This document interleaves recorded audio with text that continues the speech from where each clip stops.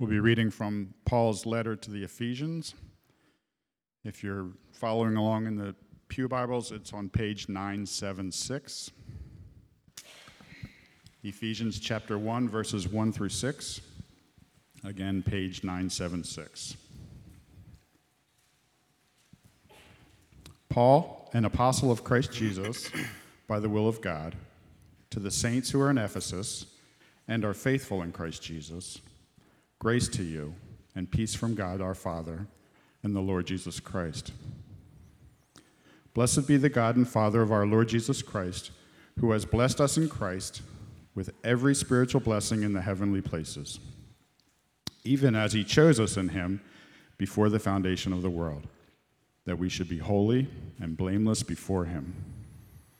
In love, he predestined us for adoption through Jesus Christ, according to the purpose of his will, to the praise of his glorious grace, with which he has blessed us in the beloved. This is the word of the Lord. Thank you, brother. This past summer, I traveled further underground than I have ever been before. It was 26 stories below ground, in fact. We were in Chattanooga, Tennessee's Ruby Falls. Anybody ever been to Ruby Falls before? A few of us, yeah. So when you arrive on site, you would never know the glory that is beneath you.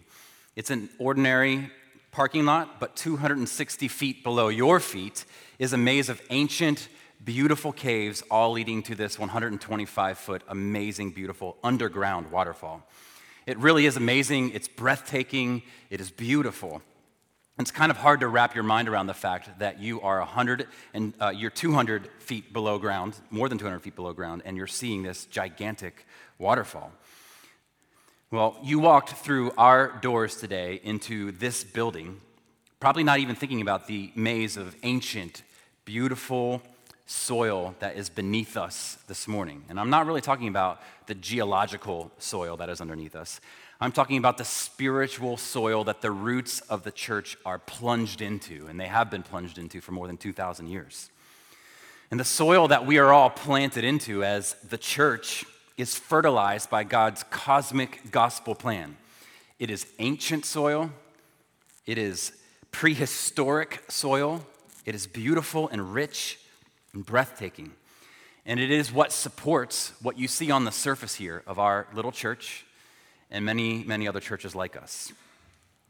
So I worked in customer relations before coming here to Trinity, and I routinely had to fire off emails to like 30 and 40,000 people at a time.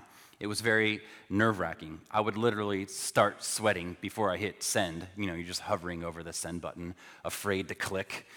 And I'd be wondering if I forgot to include something in this email, because you don't want to waste. It's one thing to waste one person's time. It's another to waste 40,000 people's time. The accumulation of hours there is not a pleasant thought to consider, especially when your paycheck is on the line. So one of the things I always had to do is to have this sort of mental checklist to make sure that everything that needed to be in these emails was in these emails. And one thing that always had to be in the emails was something that is called a call to action, something to click on for them to go to the next step in the process. And usually, when you're a for-profit business, the next step is spending more money, which was what the goal was. Some of you in here work at that company, and you are beneficiaries of me including those call to actions, because I've made you money with those call to actions, so you're welcome. Anyway, the interesting thing about this Ephesians 1 passage that we're going to dig into today is that there isn't really a call to action. It's more like a call to awe, a call to wonder. And that will be our big takeaway today, just to shake our heads and just be like, Jesus, you are amazing. That's it. So let's dig our little spades into the soil together and see if we can't get down to the really, really good soil underneath the church of Jesus Christ. How and why is this thing still standing? Why are we gathered here this morning? Well, in the last week or two, you've probably opened up your laptop or the text app on your phone and you've started typing. Probably in most of those interactions, you've said something like, hey, so-and-so, I hope you're well. The reason I'm writing you is, whatever it is that you're writing about. That's what's happening here in verses 1 and 2 of Ephesians chapter 1. Paul's writing a letter, like many of you and I have done thousands of times. He's popped open his prehistoric laptop and he's addressing a group of people about a certain set of issues. So when you read this letter from beginning to end, and I'd encourage you to do that, we sent out an email this last week with a few tools to help us sort of understand the overview of Ephesians. I'd encourage you to go open that email and click on some of those links in there. But when you read the letter, and especially the second half of the letter, you learn that the first century church isn't all that unlike our modern day church, even right here at Trinity. There were people struggling to include people from different cultural backgrounds. They are having trouble with marriages and families and work relationships. So the recipients of this letter from Paul are just normal people faced with ordinary problems like us. But Paul probably does not start addressing those problems where you think he would or might should. He doesn't even address the behavioral fruits at all for the first half of the letter. He doesn't say, hey, rip off that bad fruit, stop behaving this way, stop acting like that. He actually starts with what's under the tree. He starts with the soil. He does get to the fruit eventually, and we will get to the fruit eventually, but this is not his starting point. He starts with the prehistoric gospel, the gospel that started before history began. And I think this is instructive for us just on a practical level. When we have problems, when we're helping friends through problems, maybe even over a meal, hint, hint, we've talked about eating with Jesus for the last 4 weeks together. And if this was like really accessible, the last 4 weeks were more accessible and more applicable, like maybe right on the surface, we are plunging way beneath the surface for these next few weeks, okay? Just to give you a heads up, we're going to have to work hard to get our minds wrapped around the beauty and the glory of Ephesians 1. But anyway, Paul doesn't start with the fruits, he starts with the roots. And so when we're doing this, over the table maybe with somebody in here, what is our starting point? Well, Paul seems to think that the solution to our ordinary problems starts with the foundational gospel of our extraordinary God. You got to get the foundation right before you fix the fruit. You got to get the soil right and healthy before you get healthy fruit. So Paul spends the first half of this letter deepening our understanding of our great salvation. He deepens our roots into the soil of the gospel. And then he spends the second half of the letter solving real problems. So think of these first 3 like the really rich soil that you buy at Home Depot, in those big bags. It's full of good stuff so that when you plant the seed in it, it's sure to grow up into the healthy plant. Well, that plant may struggle from time to time. Maybe there's a drought, maybe there's a heat wave, maybe there's a frost, but it can withstand all that stuff because of its initial health in that hardy soil. And the soil that Paul starts with here will help you survive your own waves of persecution, the waves of persecution that are coming for us as Christians. The rich soil of Ephesians will help you just stay faithful in ordinary life. The gospel isn't just for hard times, it's for normal times. I think sometimes we get in this rut of, talking about all the worst of times, and we don't ever just talk about all the normalest of times. The gospel is for those times as well. They will help us, Ephesians will help us not throw in the towel when a loved one unexpectedly passes in a freak accident or your friend gets cancer news. None of us want to live in a world where children die. None of us want to live in a world where we will all age out of existence, every one of us in here. No one wants to live in a world where COVID blows through an entire planet.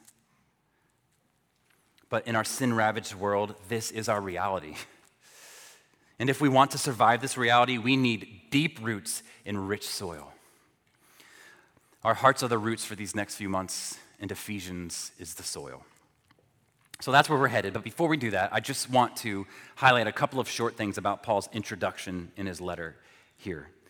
First, you should know that Paul is writing from prison. If you flip ahead to chapter 6 and verse 20, you can confirm that. And this word apostle that he uses here, just from the jump, that's him just like flashing his credentials to prove to you that you should listen to him. Him saying that he's an apostle of Jesus Christ. Well, what were Paul's credentials? Well, his credentials were that he had interacted with the risen Christ. You've probably heard this word apostle a lot if you're familiar with the Christian faith and if you've read through the New Testament. Really, the word apostle is just a reference to those who had interacted with the risen Christ and were therefore Jesus' authorized and empowered witnesses to proclaim the global will of God through the word of God. That's what apostles did. They proclaimed the will of God in the word of God. And Paul's like, hey guys, listen up. I've met Jesus, I know about Jesus, and I'm going to tell you all about Jesus. That's what he's saying by here. Hey, I'm an apostle. And then he references who he's writing to. He says, I'm writing to the saints at Ephesus. It's just a city by the name of Ephesus. And I don't know what you think of when you hear the word saint, the saints at Ephesus. But he is not writing to a whole bunch of pious people with halos overhead and hands clasped in a holy manner. That's not what a saint is, according to the word of God. He's writing to a people who, from God's perspective, have been made righteous by someone else's righteousness. Justin has talked about this repeatedly this morning during the liturgy time. They have not performed like saints. That's not what Paul is saying. They have been made saints by someone else's righteousness.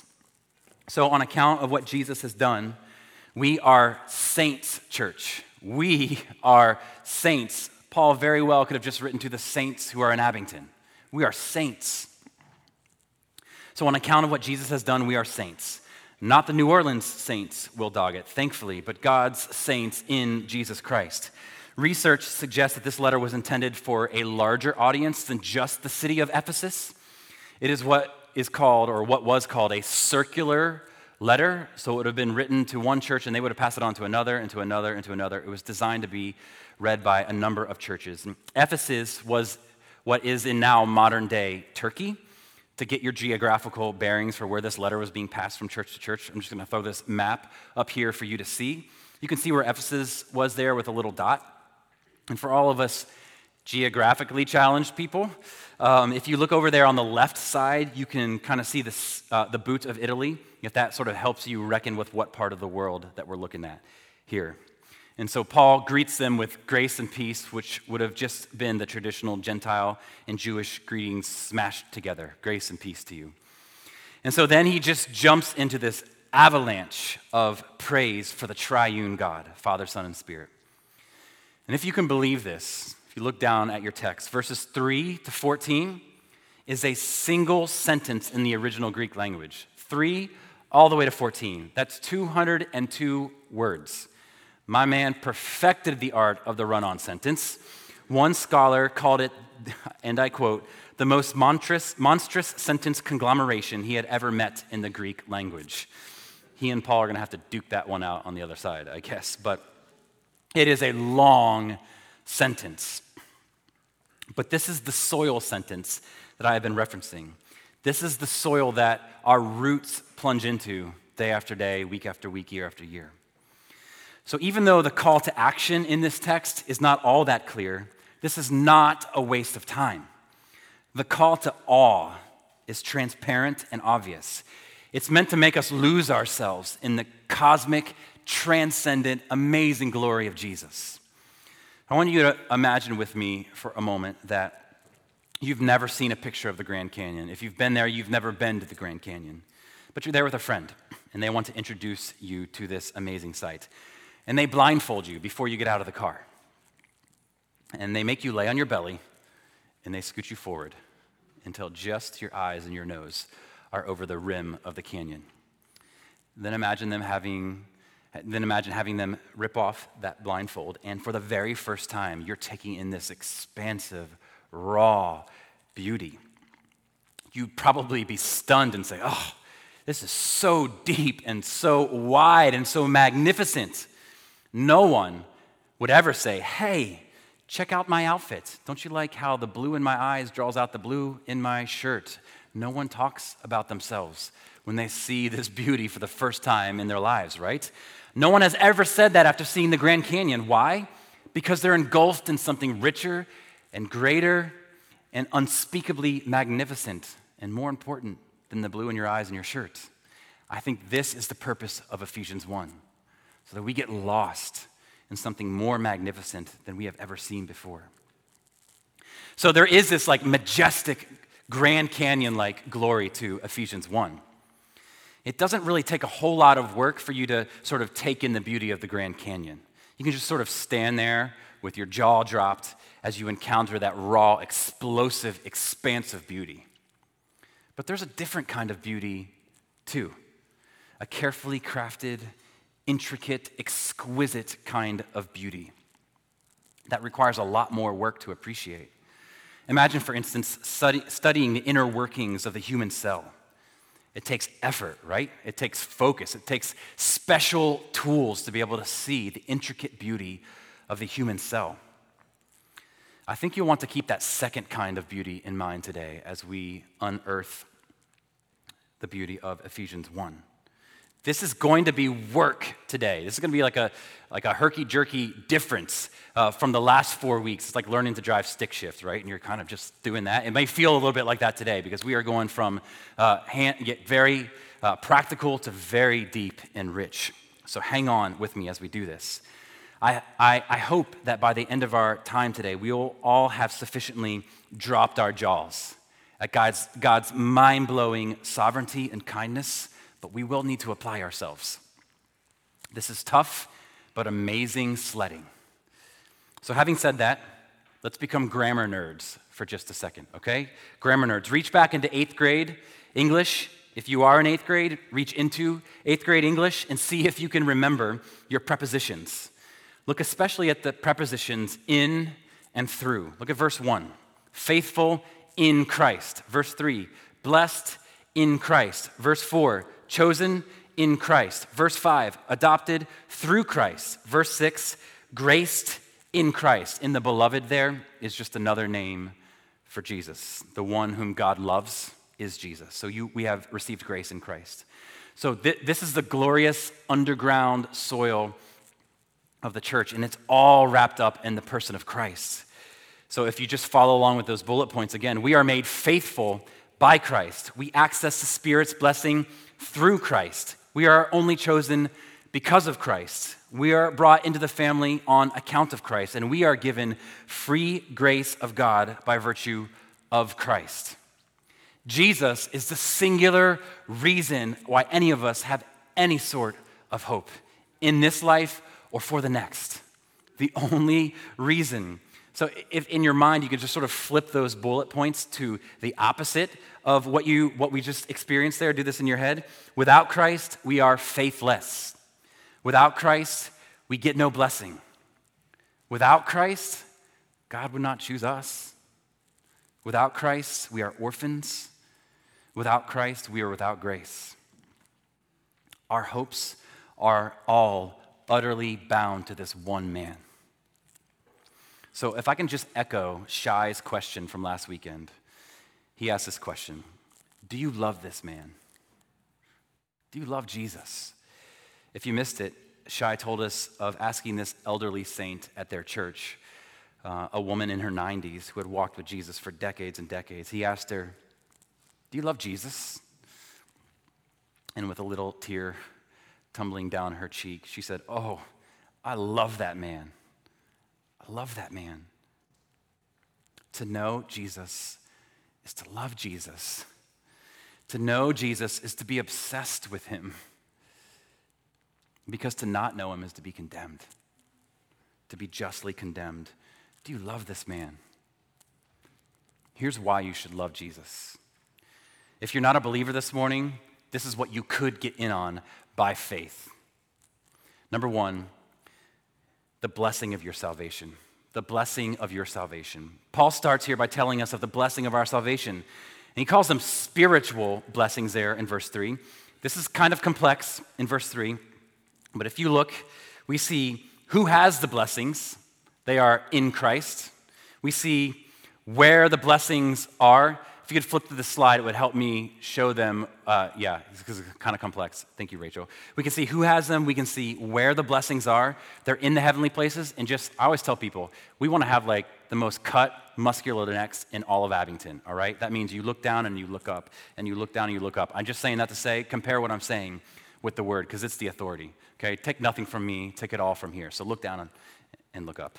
Anyway, work those muscles out in your neck. We can see where the blessings are. They are in the heavenly places. We can see how we get the blessings. They are applied to us by the Spirit of God. That's why they are called spiritual blessings. And we can see what the blessings are. In verse 4, God chose us to be holy. Verse 5, God predestined us to be adopted. Well, I don't know about you, but when I hear this phrase, the heavenly places, I instinctively think like up there somewhere. That's where my spiritual blessings are. But the heavenly places is not a geographical location. It's a spiritual place. It's the unseen spiritual world. No less than the world that you and I inhabit right now. No less real, but still unseen. And I understand if you aren't a Christian or if you're a new Christian, this may all sound super spooky to you. But this is the claim of the Christian Bible, that what we see here is not all that there is. And besides, there are things that none of us can see, but that we all believe to be true. Think of gravity, for instance. We can't see it, but it is true.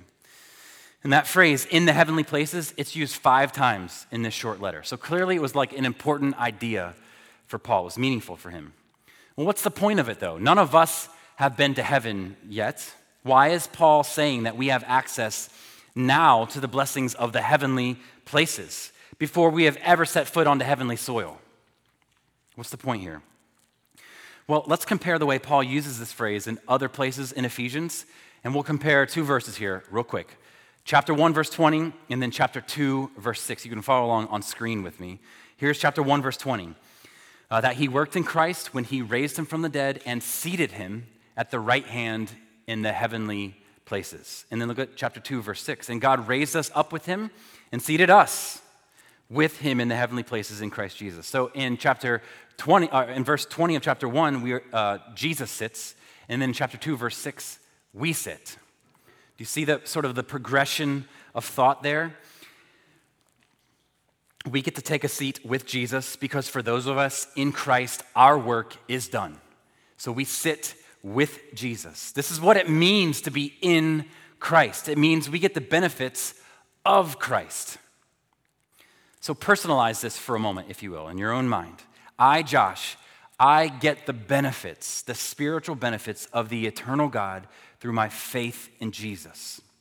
So Paul is saying that whatever blessing Jesus got when he was done with his work is the same blessing that we get. Same blessing.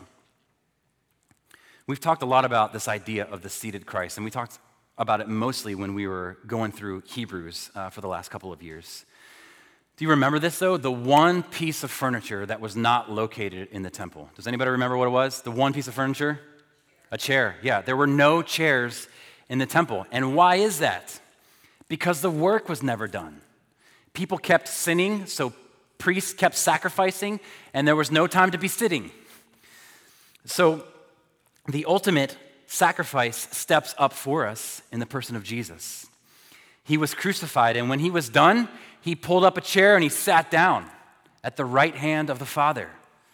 For the first time ever, a priest sits down on the job because the job was done. This is an important image because the work to get to God, for you and for me to get to God, the work is done. According to Ephesians 2, we are sitting with him right now. You and I are sitting with Jesus, spiritually speaking, because our work is done. We're seated right next to the Father. Let that take hold in your heart. Paul is saying that in Christ our work is done because there is nothing left that we need to do to gain the Father's favor. This is the primary spiritual blessing that Paul is referencing here of your salvation. You don't have to clamor for God's affection. You don't have to perform in a certain way. You don't have to plummet in shame when you know you failed him. Jesus stands in your place as the perfect living substitute. Okay, so we're investigating the soil. What else is here? God's choice in your salvation, the blessing of your salvation, and now God's choice in your salvation. Look at that phrase there in verse 4. God chose us in him before the foundation of the world. So before we even start in on the complexities of verse 4, when we are delving into the deepest mysteries of God, like how man's responsibility and how God's sovereignty work together, how they interact, when we try to unravel these things, we should tread really carefully. Sometimes you just sort of sit back, nod, and you just let God be God. Eugene Peterson says it like this. He says, God is who he is. We don't figure God out. We don't explain God. We don't define God. We worship God who is as he is. We don't second guess God. We don't evaluate God on a scale of 1 to 10. We don't presume to tell God how to be God. When we worship God, we let God be God. This demands absolute humility. We become aware that we are in the presence of a reality that cannot be used to our ends, cannot be packaged, cannot be grasped on any other terms than are given to us by God. Those are humbling words. And this is how we approach this talk of predestination and sovereignty and God's choice. So can I just encourage us for these next few minutes? Let's set aside our calculators and our calculations. Let's stop calculating and enter into the wonder of it all. Stick your nose and your eyes out over the edge of that Grand Canyon. Adore God for this mysterious majesty rather than doing the math and just trying to figure it all out and how it all works together. Look at the beginning of verse 4 there. God chose his people. So this is what this means. God looked out over space and time before time began, and he chose who among us would be Christians. This flattens all of us in this way. Your salvation did not begin with your choice to believe in Jesus. Now, your choice was real, and it was necessary. It was a means to your salvation, but it did not begin there. Your salvation began before creation when God planned the redemption story and chose you to be his own through Christ. This should give you rock solid assurance. If you're a Christian, God has chosen you. And we've all probably felt the sting of not being chosen for something that we really deeply want to be chosen for. Maybe someone else got the raise in your company. Maybe someone else got the promotion in your company. Maybe you were always picked last on the kickball field. I kid you not, when we have had yard sales, I cannot tolerate watching people pick up my 23-year-old Tommy Hilfiger ties and examining them and then putting them back on the table and walking away. It is, Miriam can verify this, it has so troubled me that when we have yard sales, I go in the house and I close the blinds and I peek through the blinds. I cannot take the rejection of my stuff. It kills me. Well, maybe there's a person or a group here in this church or elsewhere that you just wish would give you the time of day, but they won't. And we feel this sting of rejection. Not being chosen for something we want makes us feel like we are worthless, that we're good for nothing, that because we have been rejected, we must have no merit. But here we find out that we were chosen. But we were not chosen on account of our merit. God chose you in Christ. The Bible tells us that we are made righteous through faith. But how does our faith make us righteous in God's sight? How does this work? It is because faith unites you with Christ. Faith unites you with Jesus. And it unites you so closely to Christ that it's just like you're him. You're in Christ. Christ, who is your righteousness. The righteousness beneath your justification is not something worked out by you, but it's lived out by Jesus. So hear this. Without Jesus, you would not be chosen.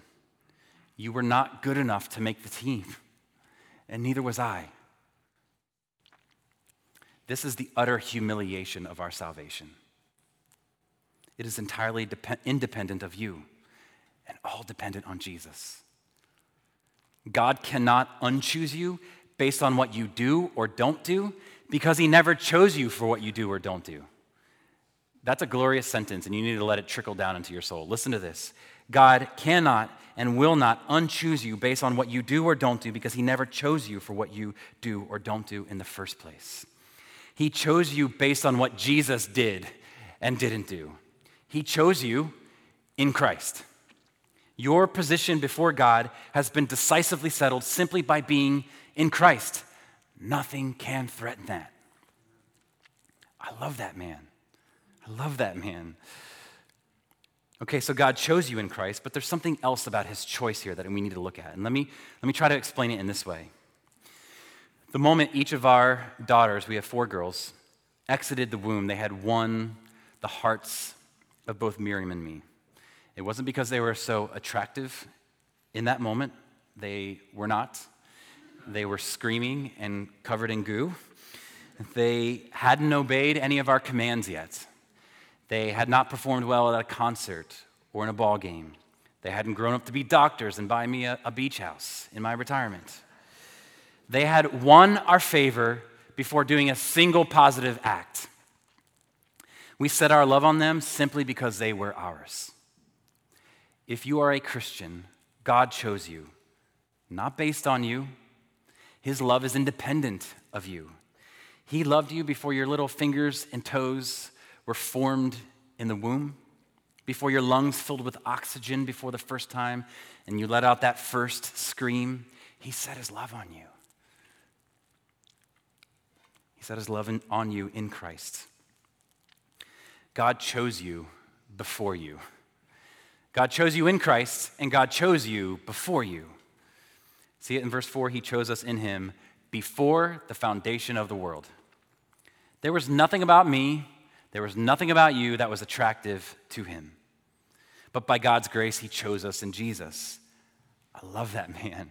He chose us because of Jesus.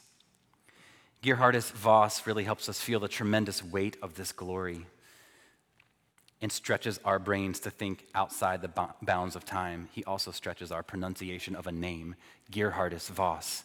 But he says this, God will never stop loving us because he never started.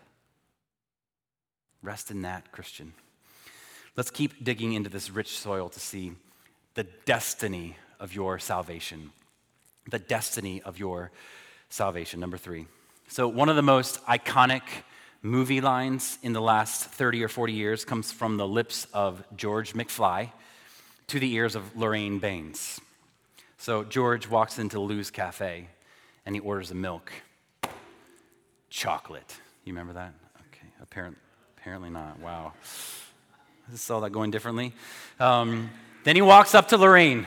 He walks up to Lorraine and he boldly proclaims, Lorraine, my density has brought me to you. So confused, Lorraine is like, what? Oh, what I meant to say is, I'm George.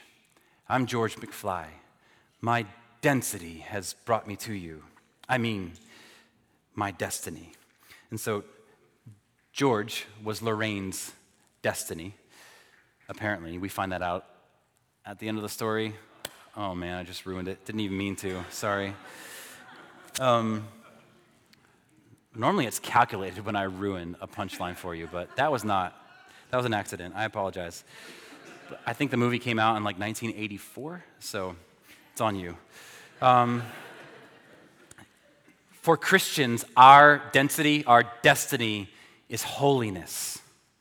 God chose us to a certain end, to a certain destiny, and that destiny is holiness. Now, he did not choose me because I was holy or good, but so that I might become holy and good. Verses 4 and 5 teach us what God chose us for. To what end did God choose us? That we should be holy and blameless. There is a holiness that is given to us, and there is a holiness that is pursued by us. Paul wants to convince us of the importance of both, the holiness given to us and the holiness pursued by us. Now, we've already talked about this holiness and blamelessness that is given to us on account of Jesus' performance in our place. But we're also called to something here. We are wooed to it by the glorious Christ. Not like a stuffy holiness that we might think of when we hear the word holy. We've heard in recent weeks that Jesus came doing what? Eating and drinking with sinners and saints. Jesus was a sanctified partier. He was pure. He wasn't stuffy, but he was holy. And he calls us to pursue a holy life too. Holiness just means set apart for a specific reason, for God. And he calls us to live a life set apart to him and for him as we live our very ordinary lives, as we eat and drink. So we are given the holiness of Christ through faith in Jesus, and we are to enact the holiness of Christ in our own lives. That's our destiny, to look like Jesus. We're chosen for holiness, and we're also chosen to demonstrate a family resemblance. So God chose us in Christ to be holy and blameless and to demonstrate a family resemblance. See what comes next? Look there in verse 5. We have been predestined for adoption through Jesus Christ. In other words, God draws us into the family, and he wants us to look like his family. He draws us in. He chooses us to be in, and he wants us to look like we are in the family. And who is the family? The holy and blameless Christ. That's our whole calling in life, to look like Jesus, to look like our brother, Jesus. So think of a family right now that you know that has adopted children. There are a few in our church. But think of them and how they treat their adopted kids by God's grace. They do their best to treat their biological children and their adopted children with equal respect and value. Imagine the perfect God doing this, because this is what he does. He does it impeccably. He treats his biological, as it were, son, Jesus, and spiritual sons, us, his adopted sons, us, the same way. He treats us like he treats Jesus. That means the Father would no sooner turn his head away from you, his gaze away from you, than he would Jesus Christ himself. What have you done that's so bad? What sin are you engaged in right now that is disappointing God? It is not too much. He turned his face away from Jesus while Jesus was dying for those sins so that he could set his affectionate gaze on you. Not just us, but me. Jesus has won for you God's affectionate gaze on you forever. A few months back, we had a really powerful morning together as we were exploring James 1, and we were talking about adoption. And a few of our ladies got up here and shared, and one of the things that Jody Young said, she's getting a shout out today on screen, and she's not even here to enjoy it. But Jody, if you listen to this was your quote. She said, it was there, talking of her adopted children, it was there in those toughest moments, feeling irrationally angry with a tiny raging child whose whole world had been turned upside down, that the real picture of what God did in adopting me came into focus. I wasn't some sweet, endearing little kid who came running into God's arms and embraced him. I am a kicking, raging, willful mess who thought I was doing just fine without God's help. It was only through God's relentless pursuing love and grace that I was adopted into his family. He called me his child long before I began to act like I was. He calls you his child even when you don't act like his child. And do you know why? It's not because God is ushy-cushy.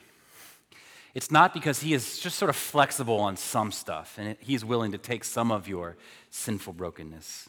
No, it's because you are in Christ, Christian. That is why you get to stay in the family even when you don't look like the family. Jesus gets you into the family on account of his behavior and not yours. He is your only way in. I love that man. Do you love that man? Your adoption is not based on your worth. It is rooted in God's eternal purpose and grace. And that means that your adoption is not fragile. God will not adopt and then find out that you are not worthy and renege. He knows we're unworthy. And he chose us and predestined us for adoption because of Christ. This is unshakable. In verse 5, we learn that God predestined us for adoption. And it's not like he looked out over the course of time and history and saw us and thought, you know what? That's a good one. I'll take that one. I am trying to learn to enjoy fantasy football. I get beat almost every week, and I can't figure out why. And it's really irritating that I can't make substitutions at work and give me more points than the other jokers that are sitting here right now. It's humiliating. But before the season starts, if you've never played fantasy football, here's what happens. Before the season starts, you all gather and you sit down with these sheets that predict how many points a particular player is going to get on a particular week, or on a weekly basis, I should say. Miriam totally hates fantasy football because not only do the Eagles matter on Sunday, now all the games matter on Sunday. It is genius, and we are forever indebted to the man who created this concept of fantasy football, because Miriam's not wrong. All the games do matter. But it's not as if Father, Son, and Spirit were sitting there in eternity past at their annual fantasy Christian draft thinking, that John Riggs guy, boy, he can sling it on the drums. I want that guy. Or that Will Zong guy, man, his accent is going to win thousands to Jesus. I'm going to grab him, first rounder. No, there was nothing about any of us that made us worthy of adoption. We were made worthy of adoption because of our older brother. It was only made possible, verse 5, through Jesus Christ. We get a ridiculous privilege of being adopted into the family of God only because of Jesus. Only because of Jesus. It's all because of Jesus. Do you love this man? I love this man. We were brought into the family with the destiny of looking like the firstborn in the family, the firstborn of all creation. Then flowing from our position as a son of God in the family of God, the call here is to be, in verse 4, is to be progressively conformed into the holy and blameless image of the Son of God. But please just note, one more caveat here, that your pursuit of holiness and obedience to God is rooted in the finished work of Jesus. We don't earn our way in. Jesus earned it and just calls us to live like we're a part of the family. Okay, if our destiny is a holy family resemblance, then our purpose is praise. And we'll close out with this today. God's purpose for your salvation. So there is a singular, laser-like focus to all of this. It's very God-centric. It's the rich soil beneath the church's foundation, and it's designed to praise God's glorious grace. Grace is one of these terms that we like to sing about and talk about all the time, but I think it's kind of challenging to get our minds wrapped around what it actually is. But let me take a stab. Grace means that we get good things when we actually deserve bad things. Grace means that we get good things when we actually deserve bad things. And what is that good thing? The righteousness of Jesus that makes us acceptable with the Father. That's what grace is. Acceptance with the Father on account of what Jesus has done for us. Your salvation and mine is designed to tell the whole world, your salvation and mine is designed to tell the whole world how great God's grace is. And there's just about nobody better that I know of to help us unpack God's desire for his own glory than a guy named John Piper. He helps us understand how it could be possible and okay that God wants his own glory. He says this, do you see what the goal of his choosing us is? His predestining us for adoption is. His redeeming us through Jesus Christ is. Do you see what the purpose is, the goal is? Election, predestination, adoption, to the praise of the glory of his grace. He's doing all of that so that his glorious grace would be praised. So from the beginning, his mind was like, I will be praised. That was his mind. Nobody else could talk like this. That is the reason it sounds so strange to us as human beings. And by strange, he just means that if any of us admitted this out loud, that we're doing something for our praise, and that everyone on the entire planet should be consumed with my praise, if we said something like that, we would be ostracized, and rightly so. So why does God get to say it? And some of us here might say, look, if he's loving me just to get glory for him, that's not actually loving me. That's a roundabout way of him loving himself. So if some of us read the Bible, which is a very God-centered book, it's all about God, we might come away scratching our heads. So how is it good for us that God is this way? How is God being self-exalting good news for us? This is what he means by it being strange. So let's continue and he'll answer these questions for us. From before eternity, God's mind was this, I will write a story of redemption, and the goal of the story will be the praise of the glory of my grace. Now, here we start to get a hint of why this is good news for us. The apex of the glory of God, which he means to be praised, is his grace. That's what it says there in verse 6, under the praise of the glory of his grace. He didn't say the glory of his wrath is the main thing that he wants to be praised. Now, it will be praised, his wrath, but it is not the ultimate thing. The ultimate thing to be praised is his grace. So the reason that God's self-exaltation can come to us sinners as good news is that it secures grace, getting good things instead of bad things. That's what grace is, remember? Grace is the thing that he wants to be praised the most for. So he is going to devote the story of history in a way that grace will be predominant. God wants his people to be with him so that they might see his glory. That's why he keeps lifting up his glory for us to see. That is why he keeps exalting himself. It is our life. It is our hope. It is our joy. It is the satisfaction of our souls. If God were not self-exalting, he would not be loving, because he would not be giving us the most ultimately enjoyable thing in the universe. We should have no other response to this other than praise and awe that we are allowed to get in on this thing.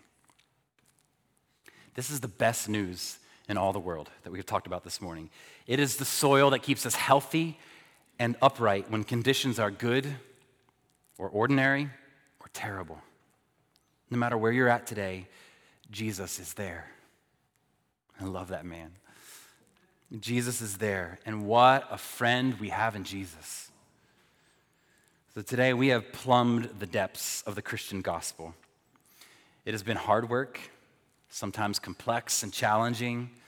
As scientists go deeper and deeper into their studies of the human cell, they walk away with a deeper and deeper appreciation of the complexity of the way that human beings work. They keep finding out more and more and walk away more and more impressed with the human body. I hope today you can walk away with more appreciation for Jesus, for what was actually happening in real time while Jesus was hanging on the cross. He was writing and finishing your story of grace. Do you love this man? So we're going to close today with what I think may be the best appropriate application. Remember, there's not a clear call to action, but here's what I think the underlying assumption is: to sing really loud praise because we've gotten really good things when we deserve really bad things. And that's only because of Jesus. And here's why I think praise is the most appropriate call to action here. C.S. Lewis says it like this. He says, "I think we delight to praise what we enjoy because the praise not merely expresses, but completes the enjoyment." In other words, enjoyment isn't complete until we enjoy the thing, whatever that might be, with someone by expressing our joy to someone. We want to enjoy with someone and express it to someone. This is why when you're watching something funny on TV, you love to look at others in the room and see if they're laughing along with you. That's a communal experience, and it completes the joy of the thing because you're enjoying it with others. It's a really helpful insight by Lewis. He says, delight is incomplete till it is expressed. It's frustrating to have discovered a new author and not to be able to tell anyone about how good he is, to come suddenly at the turn of the road upon some mountain valley or unexpected grandeur, and then to have to keep silent because the people with you care for it no more than a tin can in the ditch. He said it, not me. Or to hear a good joke and find no one to share it with. This morning, let's share our awe and amazement around this table here and in song together. Look around and see the people praising and enjoying God. Enjoy that. Listen around and hear other people praising and enjoying God. And allow this to help fuel and increase your appreciation and love for Jesus. I hope you love this man. Let's pray. While I'm praying, the band and the communion service can come up. Lord, we've seen you. We have been amazed by you, and we're grateful for you. I pray that you draw us deeper and deeper into love with you. In Jesus' name, amen.